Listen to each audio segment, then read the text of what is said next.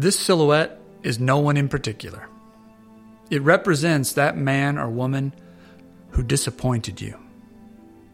They were your hero. They were your idol. They taught you, inspired you.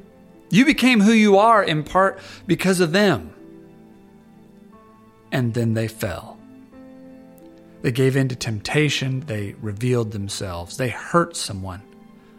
They hurt you. And your world came crashing down. You questioned the value, the usefulness of everything they taught you. Your foundation crumbled. Your root was uprooted. Your lineage cut off. Take a moment in prayer and speak this name again, asking God to bring you back to the unanswered questions of that time. And ask Him again for an answer. What did it all mean? Let's have a moment of silence.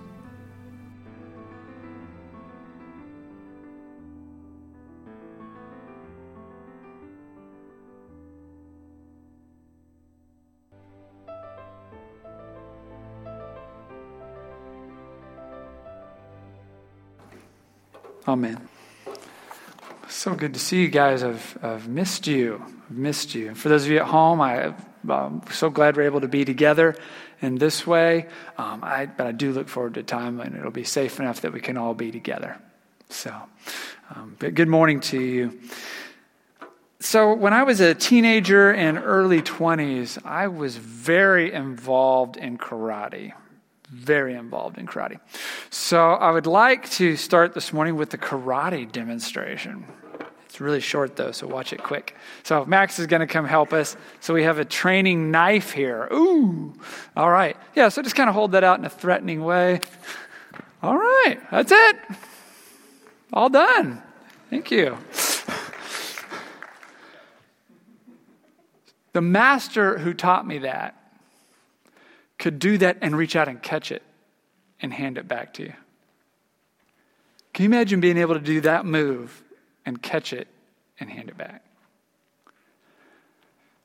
For a skinny kid, for a scared kid, to be able to go into that place and learn those types of skills from those types of people, it was everything to me. Absolutely everything to me. One of our masters had a prize student. She was like 12 or 13. You could tell she was the prized student because whenever we'd have black belt only workouts on Saturday, she would sit on his lap. And whenever they met, you could tell it was his prized student because they would have a big hug. He was like in his late 30s, early 40s. You can tell where this is headed. You could tell she was his prized student because whenever they said goodbye, they'd kiss right on the mouth. And the two of them would travel all over Missouri, just the two of them going to competitions and stuff. And as she got a little older, 16, 17, she suddenly quit.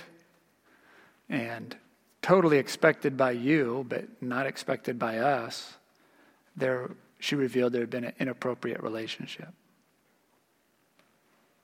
Now, you picked up on it because you could read all those cues really easy, but why didn't we pick up on it? Because this was our martial arts master. This was our mentor. This was our spiritual leader as well. I am a Christian in part, not in total. I had my family as well, but I am a Christian in part because these martial arts masters were Christian. They would pray with us before class.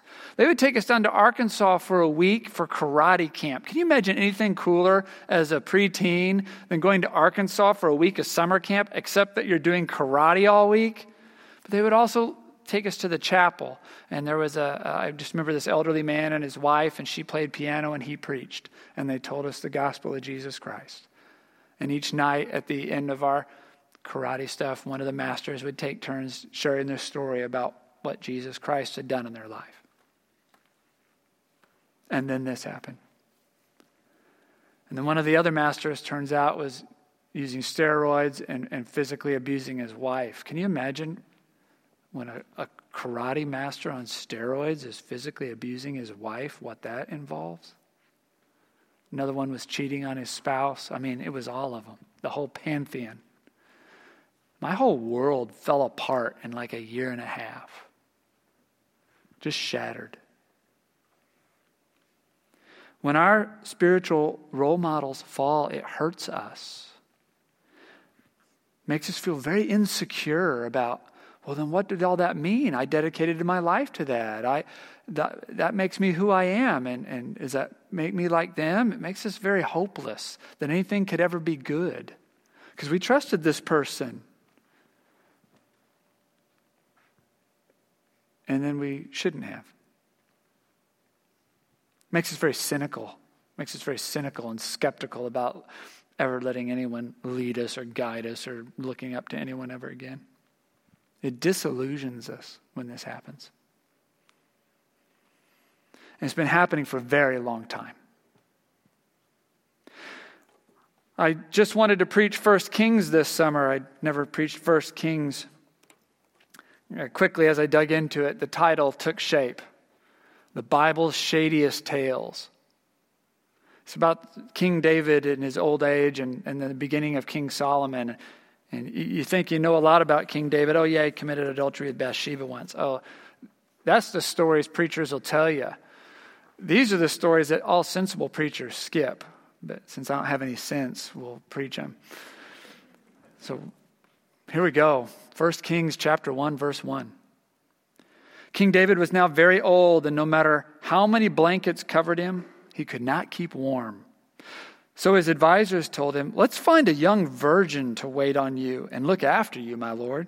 She will lie in your arms and keep you warm." So they searched throughout the land of Israel for a beautiful girl, and they found Abishag from Shunem and brought her to the king. The girl was very beautiful, and she looked after the king and took care of him. But the king had no sexual relations with her. That last line is not doing it for me. David is this old, sick man. He can't keep his body temperature up. Does he not have a single wife who will come perform this duty for him? I mean, at one time, David had 18 wives, which is another sermon for another time. Does he not have one of the wives that will come spend the night with him to keep him alive? This tells you a little bit about where David's life is getting to by the end. Why did it need to be a woman at all? Didn't David used to be in the army? Don't like soldiers bundle up when they're out under the stars, especially in the Bronze Age? Can't he get one of his old army buddies to come keep him alive? Why did it need to be a young girl? Why did it need to be a beautiful girl? Why did they hold American Idol auditions all over Israel until they found this teenager? I don't need to say a lot more to convey how creepy this story is. So now our Bible heroes disappoint us. And that hurts us. That makes us insecure. I mean, David is celebrated throughout these scriptures. This David? What's that mean about the rest of these scriptures? Makes us feel hopeless. Good grief. If you can't trust this, what can you trust? Makes us suspicious and cynical. People walk away from faith over stories like this. Totally disillusions us. How are we going to heal from this and from this? We're going to need a new understanding. So, disillusioned, that's what it does. It disillusions us. But you can't be disillusioned unless you have an illusion, right? Unless you're looking at something that you think is true and then it turns out it's an illusion. And when it's taken away, then you're disillusioned. But that means, as painful as it is, you're now seeing the truth. Even if it hurts, isn't it always better to know the truth? Yeah, we need a good disillusionment this morning. So let's start with these scriptures. 1 Kings is not a hero story. The purpose of 1 Kings is to answer questions like, well, 1 Kings is a story of decline. It's a story of decline. And it's meant to answer questions like, how did Israel go from being the promised land to being a nation that God punished with the exile, where other nations came and conquered them and then scattered their people as slaves? How did that happen? 1 Kings says, I'll show you how that went down. It's a story of the decline of the monarchy. How did they go from having a king like David, who was described as a man after God's own heart, to this creepy stuff? And it even gets worse after this. There's Solomon, who has great wisdom, but he has 1,000 wives. And then after them, it's so horrible, we only talk about it on the very worst sermons. The sons after that, the kings after that, they're murderers, they're thieves, they're child sacrificers. 1 Kings says, I'll show you how that got started. It's a story of decline of David himself. How did he go from being that brave boy who once slew a giant named Goliath to this guy who's holding auditions for a teenage nurse? And this decline, God warned them, was going to happen from the very beginning. The very first day that the people of Israel said, we want a king. See, up to this point, they'd had a tribal ruler, and a prophet would anoint that tribal ruler, and they'd rule until they died, and then the prophet would anoint a different tribal ruler. And they're like, can we just have a king, a guy who's in charge, and when he dies, his kid's in charge, and when he dies, his kid's in charge? And God told them that's a terrible idea. A king will steal your sons and put them into his army. A king will steal your daughters and bring him into his palace to serve him and do creepy stuff like what you're seeing today.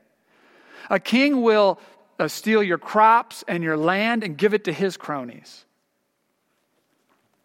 And if you go to 1 Samuel chapter 8, verse 19, but the people refused to listen to Samuel's warnings. Even so, that's the scariest 2 words in the Bible, I think. He tells them all this horrible stuff that's going to happen. They go, yeah, even so. We get that. Even so, we still want a king, they said. We want to be like the nations around us. Our king will judge us and lead us into battle. So Samuel repeated to the Lord what the people had said, and the Lord replied, do as they say. Give them a king. God even tried to help him out. He picked out the best king he could get. It still turns out this way. Because, as someone outside the Bible once said, but it holds true over and over again, power corrupts, and absolute power corrupts absolutely. And we get to this David eventually. Why does God use these sinful people in his plan for the world? Why does God use these creepy, sinful people like this and like this in his plan in our lives and in the world? Old Testament scholar John Golden Gay had the best answer to this question I've ever heard. Why does God use these sinful people to accomplish his plan in the world? Golden Gay says, well, he doesn't have a lot of choice, does he? Isn't that a great answer? He doesn't have a lot of choice, does he? All God's got to work with is a bunch of sinners. Sinners like David, sinners like this person, sinners like me, sinners like you. So here's the new understanding that begins to heal us of our illusions.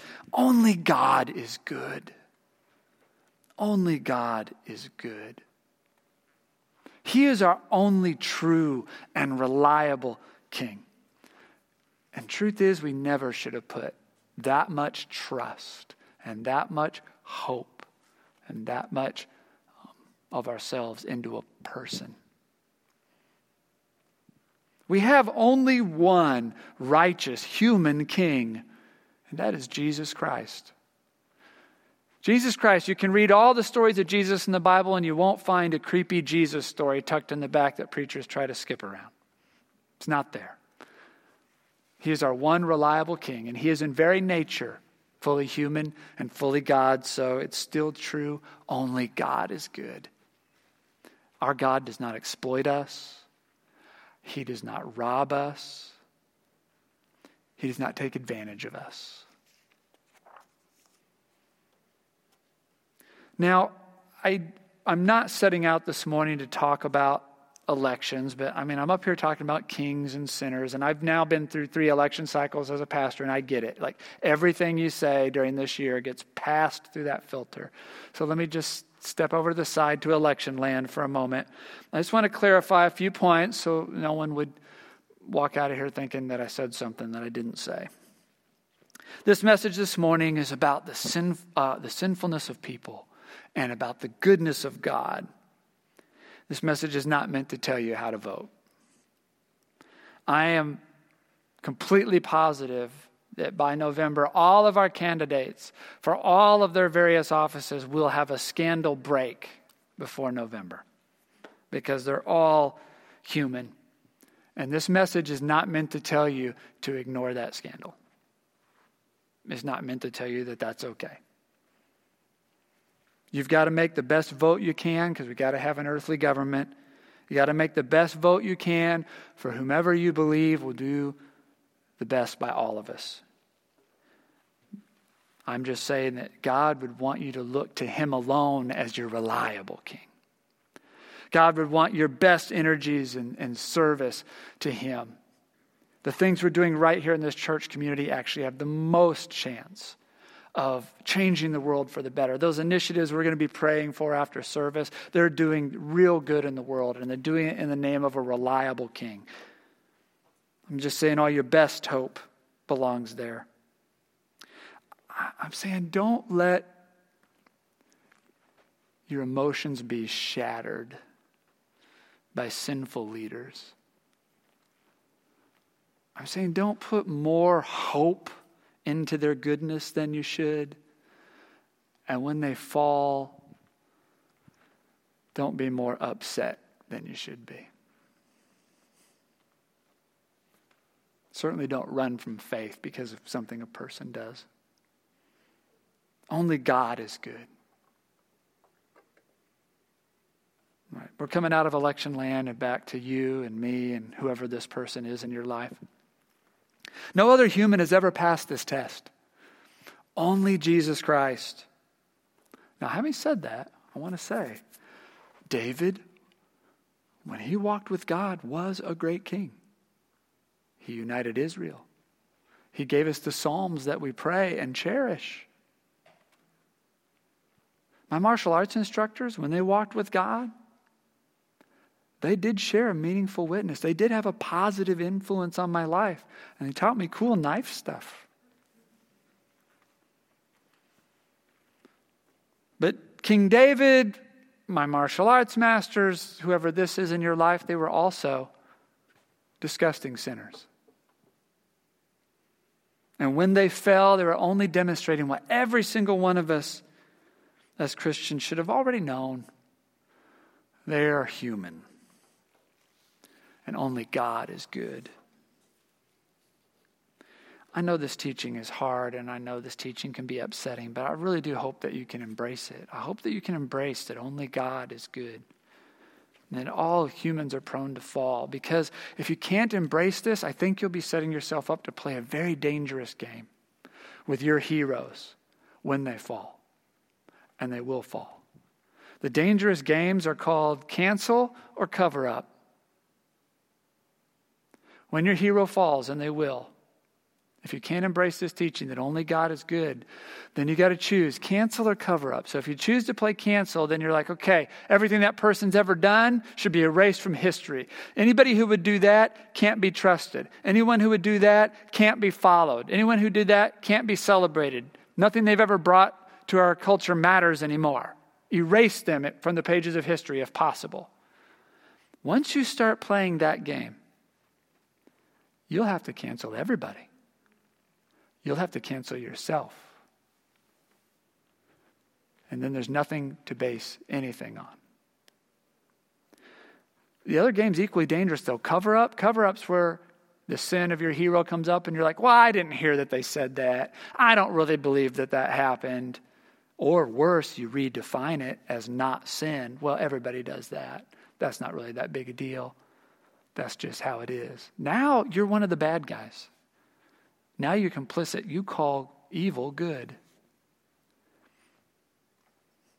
I just don't want that for anybody. As Christians, we don't have to play either of those games. We don't have to play cancel. We don't have to play cover up, because we have this truth. When these folks are walking with God, they are at their very best, and God uses them. And when they're not, redemption is still offered. Redemption is still offered. There's this psalm in the Bible, 130, that says, Lord, if you kept a record of our sins, who, O Lord, could survive? Isn't that a great prayer? Lord, if you kept a record of our sins, who, O Lord, could survive? Because what about that? What happens when it's you and I that are the disappointing, disillusioning sinner? What happens when your actions shock your spouse? When they bring such disappointment to your husband and wife? What then? What happens when your behavior causes your own children to doubt that God is real? What happens when you let the church community down? Well, what happens is amazing grace. Amazing grace is what happens, that God loves us even so. And so we love each other because he first loved us. We don't play cancel. We don't play cover up, not even with you. When we sin, he loves us, and so we love each other. Now, we might need a new role. My martial arts masters don't really need to be teaching kids anymore. There are things I could do as a pastor that would say, I don't need to be a pastor anymore. Doesn't mean no one loves me. Doesn't mean God can't use me in some way, have some plan. But sometimes roles need to change.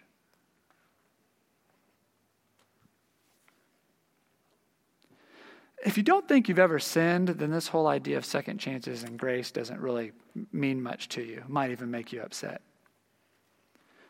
But for someone like me, the idea that not all is lost once you fall is better than a miracle. Better than a miracle. We're here to build a community of authentic followers of Jesus Christ. That's our mission. To build a community of authentic followers of Jesus Christ. That's what we're doing here at Lakeland. We should probably say that together because that's our mission. What's our mission? To build a community of authentic followers of Jesus Christ. Authentic followers, that means what you see is what you get. Warts and all. There's someone from your life that needed to hear this message this morning and was not here to hear it because they're on the run. They're on the run because they don't believe God loves them. They don't believe there's a second chance. They believe they're too messy. Or they're on the run because they're disillusioned. Some church leader probably hurt them, disappointed them, disillusioned them, and now they're on the run from God. They're missing out on the goodness of God because of what a person did. You could be a part of sharing this message with them. You could invite them into a community, an authentic community, warts and all, where there's a second chance, and where there's opportunity to hear that God is good. God is still good. And we're all still who we all are. But we can turn to Jesus Christ and ask him day by day and hour by hour to deliver us from our sins. Pick us up and give us a second chance to do it better and be part of his plan. You could share that message with someone this week and invite them to be a part of us. Amen.